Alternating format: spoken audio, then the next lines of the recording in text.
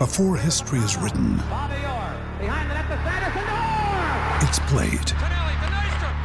Before it's frozen in time, it's fought one shift at a time. Before it's etched in silver, it's carved in ice. What happens next will last forever. The Stanley Cup Final on ABC and ESPN Plus begins Saturday.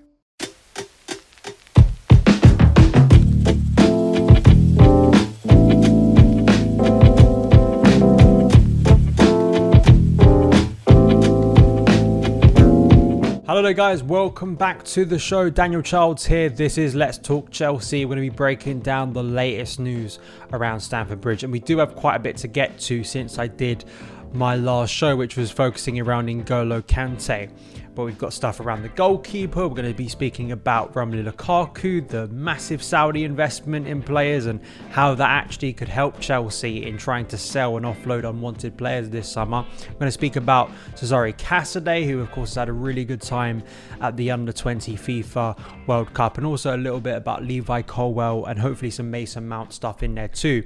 If you are new around here on YouTube, please do hit the like button. It really does help with the algorithm and getting more eyes onto the content over this summer. Also hit that subscribe button if you want to see the latest Chelsea stuff too from the channel. If you're listening on the podcast, thank you so much for tuning in. So we're going to start off with the goalkeeper because Chelsea, Kepa Arrizabalaga, is he going to be sold? Is he going to be not? I mean, it seems once again, and it's quite disheartening to hear that apparently that sort of Pochettino is going to be encouraged to use Kepa Arrizabalaga, which kind of speaks to the lack of kind of interest in him as a goalkeeper still, even after what some have deemed and tried to paint as a really good season for Kepa. In terms of playing time, it was, but it still shows maybe the limitations and also the finances behind trying to take Kepa's particularly wages, given when we signed him back in 2018. So that is a problem, and it is expected that Edouard Mendy will be departing, but Chelsea do need to invest in this area. Nazar Kinsella reporting that Chelsea are going to launch Andre Onana bid as two goalkeeper targets favoured. Apparently Inter want at least 50 million for the 27-year-old and could be forced to sell him to help ease their financial problems. Apparently Chelsea held talks with Inter in April and are now set to reopen dialogue with the Italian club. There are alternatives. Some of those include apparently Dortmund's Gregor Kobel, who of course Chelsea played against, and Brentford's David Raya. Raya apparently though is maybe close to a move to Spurs, so that one may already be off the table for Chelsea. Another name from Milan, AC Milan and France number one Mike Maignan was also sounded out, but Chelsea have been put off by his 18 million asking price. I really like Andre Onana as a goalkeeper. The Champions League final demonstrated, mostly because it was a very tight game and there wasn't a lot of opportunities. He couldn't really do much about the winner from Rodri in terms of his ability on the ball. That is kind of one of his biggest strengths. And it is something that maybe Chelsea have lacked in terms of, Kepa is supposed to be good in that sense, but I even think sometimes Edouard Mendy, despite the criticism he gets because he doesn't look as kind of elegant with the ball at his feet, I think sometimes has proven more effective than Kepa Arrizabalaga. So with Pochettino coming in, I think it is important to have someone in there who can do a very competent job, is going to be able to save shots from long distance, is going to be able to command their box, grow that chemistry with the defenders in front of them. But then also I think more and more it is important that, and you see this just with the evolution of the game and evolution of goalkeepers over the past decade, in terms of they really need to be good with the ball at their feet, and they really need to be comfortable having the ball inside their area, be comfortable being pressed by opposition players, and have that ability to hit it long, direct to potentially a centre forward, but also play in and around their box. So I think Onana, when you just look at sort of a scouting report here from FB Ref that looks against this, he's had a very, very good season with Inter Milan in terms of being a really good goalkeeper for them. He's turned out to be potentially a really valuable signing if they do sell him, because they got him from a free after he left Ajax. And he's replaced Handanovic, who I think was a long-term goalkeeper there.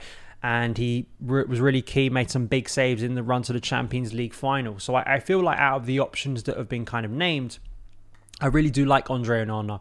I think Kobel as well has developed into a really good goalkeeper. He made some big saves against Chelsea in the first leg, of course, was injured, I think, for the second leg against us, so wasn't available then. And of course, Chelsea did win that game.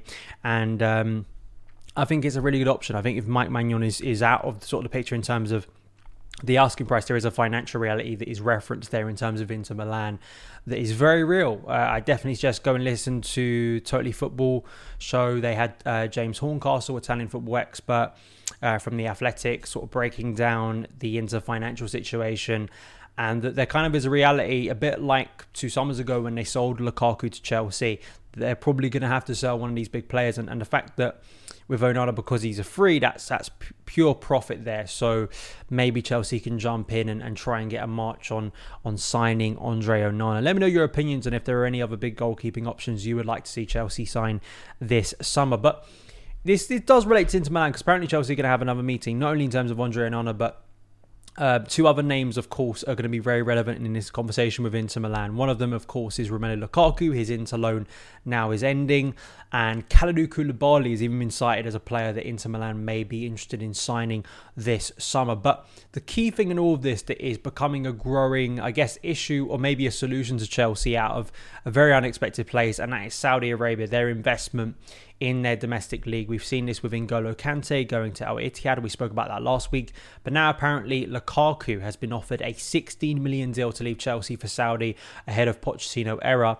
Lukaku is expected to push to leave Chelsea this summer, and the 30-year-old striker met officials from Al Hilal in Paris on Monday to discuss a move. Apparently, Lukaku initially expressed a reluctance to move to Saudi Arabia, though he earns around 11 million a year at Chelsea, and his preference is to play at the highest level. Chelsea striker Pierre-Emerick Aubameyang is also being targeted by clubs in Saudi Arabia. Koulibaly is another name. Apparently, Hakim Ziyech as well is getting some interest from there. In the upcoming week, Saudi Arabia, their sudden investment in players, and particularly the profile of ones over the age of, say, 30 or later stages of their career, very much in their prime, could be very beneficial for Chelsea, because, you know, the N'Golo Kante one, Chelsea are kind of not benefiting other than getting Kante's wages off the books. There's no transfer fee there because it's the end of his contract. With the case of Pierre-Emerick Aubameyang, in the case of especially Lukaku, it would be such a big benefit. What the long-term effects of Saudi Arabia means and their investment means for European football, I'm going to have a conversation with Football Therapy Jan. He's a guest on the channel. You'll be seeing that content coming out very soon. We had a discussion recently and we do speak about that kind of broader thing. But in terms of Chelsea, in terms of getting players off the books before June the 30th, this could be relieve a lot of pressure from the new ownership and particularly Mauricio Pochettino.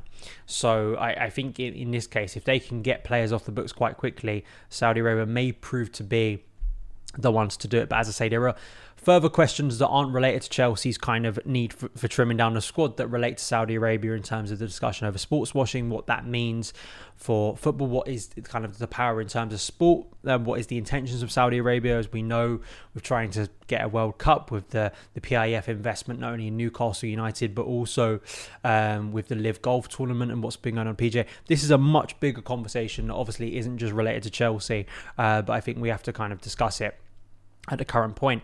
I do want to move on now. I've written a piece for Football.London today around Mason Mount. It was based off of kind of a discussion I saw took place on Twitter, a tweet that from an account I like, and it was regarding Mount. Kind of, why do Chelsea value him at, say, if the reports are accurate that Chelsea apparently want something like 80 million euros, which is under 70 million pounds for Mason Mount from Man United, and that is too much for Man United. If they value him that highly in terms of a fee, why do they not value him in a similar way to hand him a lucrative contract? Now, this is an opinion piece, and I do understand that there's two sides to this story, and there is a nuance in the fact that, you know, Chelsea may have offered something, Mount maybe wants a lot more than that, knows that if he leaves Chelsea, he's going to get more than that. But I think it still strikes a little bit as inconsistency for me, arguably as strong as hypocrisy, because, you know, think of the cost of losing Mason Mount over a long period of time. We say this a lot when we're talking about Levi Colwill potentially. You know, what are you going to have to pay to make up for losing that talent in the long term? over keeping that talent. In the case of Chelsea, it is going to cost them to keep Mason Mount in terms of a higher wage. But what do you gain? What is the value you gain from keeping Mason Mount instead of him going to a rival? And I just find it a bit bizarre that Chelsea, if they're not going to agree on a contract, but then maybe price Mason Mount out of a move this summer, I don't understand how that is beneficial, especially when you consider if Mason Mount doesn't move this summer and there isn't a contract agreement found in the next 12 months, he's leaving for free, which would be tragic. It would, if you accepted a bad place that Mason Mount is leaving Chelsea, then I think you have to understand that you're going to need to get some money for him. It's not that you take 20 million for him, but I just found that a little bit strange from my point of view. We're going to speak now about Cesare Casadei, who, of course, was signed from Inter Milan last summer, played for a few months in the academy, I believe was involved slightly in the kind of Abu Dhabi training camp before Chelsea returned to Premier League action after the World Cup, then went on loan to Reading for the second half of the season and has had a really, really good summer, the start to his summer with Italy. He has become the first European player to win the Golden Ball and the Golden Boot at the same Under-20 World Cup tournament. Italy got to the World Cup final. They did lose to Uruguay, but for Casadei, it was a really, really beneficial tournament. A bit like how Andre Santos, another midfielder Chelsea have purchased in the past year, had a really good time at the international level. It was outstanding. It really was, some of his displays. And as Nazar Cancelo reports, followed in the footsteps of the likes of Lionel Messi, Erling Haaland and Sergio Aguero by winning the tournament's Golden Boot. Cancelo also explains that the teenagers' performances have not gone unnoticed at Chelsea, and Pochettino will decide whether to include Casadei in his first team squad for pre-season. Also going on to state that the new boss is set to split his squad into two groups, which kind of speaks again to the sheer size of Chelsea's group. Casadei, I always say this, I think just as kind of a first thing on this in terms of going to the Championship. Reading didn't have a good end to their season. It was a real struggle. It's been a struggle at that club financially for a while. They did get relegated to League One, but it did give him senior football quite quickly because I think it became quite clear early on when he started playing for the academy and the development squad that he was of a higher level, so needed to get that football, and I think it was a nice short-term solution. In terms of the midfield area, there are spaces opening up if we just look at the fact that Loftus-Cheek is likely off, Kante is off, we just spoke about Mount, could be off as well, Kovacic is likely off too. And I would like to see him given some time, potentially in pre-season, to be in and around the group. He has proven to be a very good goal scorer from central midfield, something Chelsea have desperately lacked. And he doesn't quite, as I say, fill that void that Chelsea are looking for this summer. I think if you were to look very internally, another player that's come up into the conversation in recent days, even though he suffered another relegation on loan, is Ethan Ampadu. I think could maybe find himself with some opportunities under Mauricio Pochettino. I think Casadei, it maybe is a little bit too soon because I think, there's always that big discussion point over a development of a young player is you don't really want to halt their development, or you don't want to get to a place where they're thrown into a situation or an environment that is kind of detrimental to that progress. And, we always go back to kind of the perfect kind of development stage of the likes of Mason Mount, Tammy Abraham, Tomori, of going to the Championship, Reece James too, if they get that senior football. So I guess if even it doesn't fully work out and Pochettino maybe thinks and the player thinks it's actually best for me to go out on loan, I think it's very exciting that Chelsea have got these talents, the likes of Santos, the likes of Casadei, and they're identifying these young talents now, getting them in for a cheaper fee of what potentially you'd have to pay for them when they're later on in their career. So I think that's very exciting. Let me know your opinions. Would you like to see Casadei play a bigger part next season? Let me know in the comments below. But that is it for today's edition of Let's Talk Chelsea. Thank you guys for watching and listening. You can follow me on Twitter @SonofChelsea, and I'll see you again very soon. All the best.